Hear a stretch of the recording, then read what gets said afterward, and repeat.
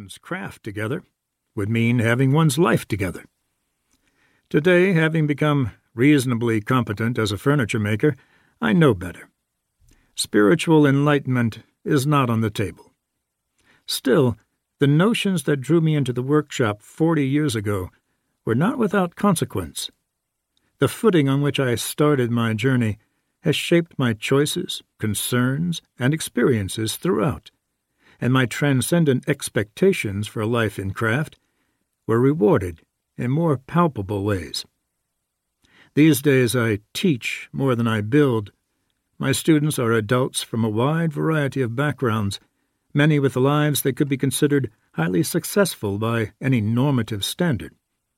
Yet consistently, I find that they have been drawn to woodworking by a hunger similar to that which first impelled me.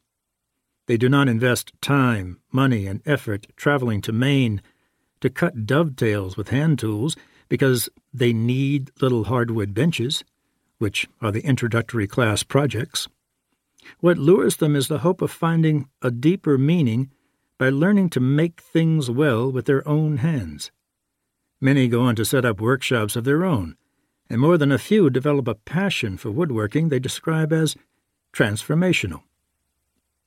Beyond the red clapboard walls of our school, I encounter many more people who express the same sort of longing. The banquet of work, leisure, and consumption that society prescribes has left some essential part of them undernourished. They are hungry for avenues of engagement that provide more wholesome sustenance. The craft of furniture making is not a cure-all for this condition, but it functions as a source of meaning, authenticity, fulfillment, call it what you will for the moment, for many people of my acquaintance. The same is true of other self-expressive, creative disciplines. They may not lead to the profound transfiguration to which I once vaguely aspired, yet their satisfactions are well matched to the earthly nature of our spiritual appetites. Furniture making, like all contemporary crafts, is a road less traveled. Yet it has much to reveal about the risks and rewards of sustained creative effort, about what art is and why it matters, in the context of our shared search for a better way to live. Here I should mention 3 well-regarded authors who have already offered extracts of craft as antidotes to the spiritual deficiencies of modern life. Most iconic for my generation is Robert Pirsig, whose 1970s bestseller Zen and the Art of Motorcycle Maintenance was presented as a meditation on the subject of quality.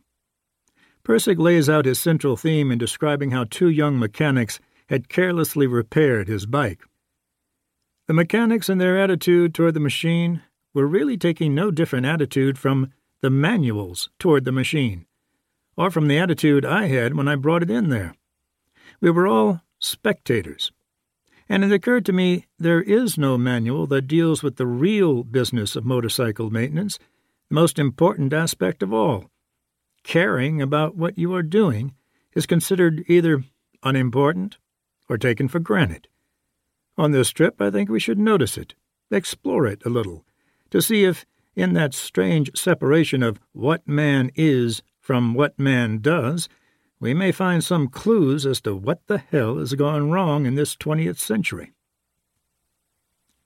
Pirsig's view, as he develops it, is that a good life may be found through craftsman-like engagement with the actions, objects, and relationships of ordinary experience, through caring about what you do.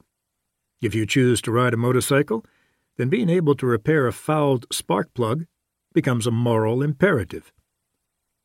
35 years later, sociologist Richard Sennett surveyed the same landscape from another station point in The Craftsman, where he asks what the process of making things reveals to us about ourselves.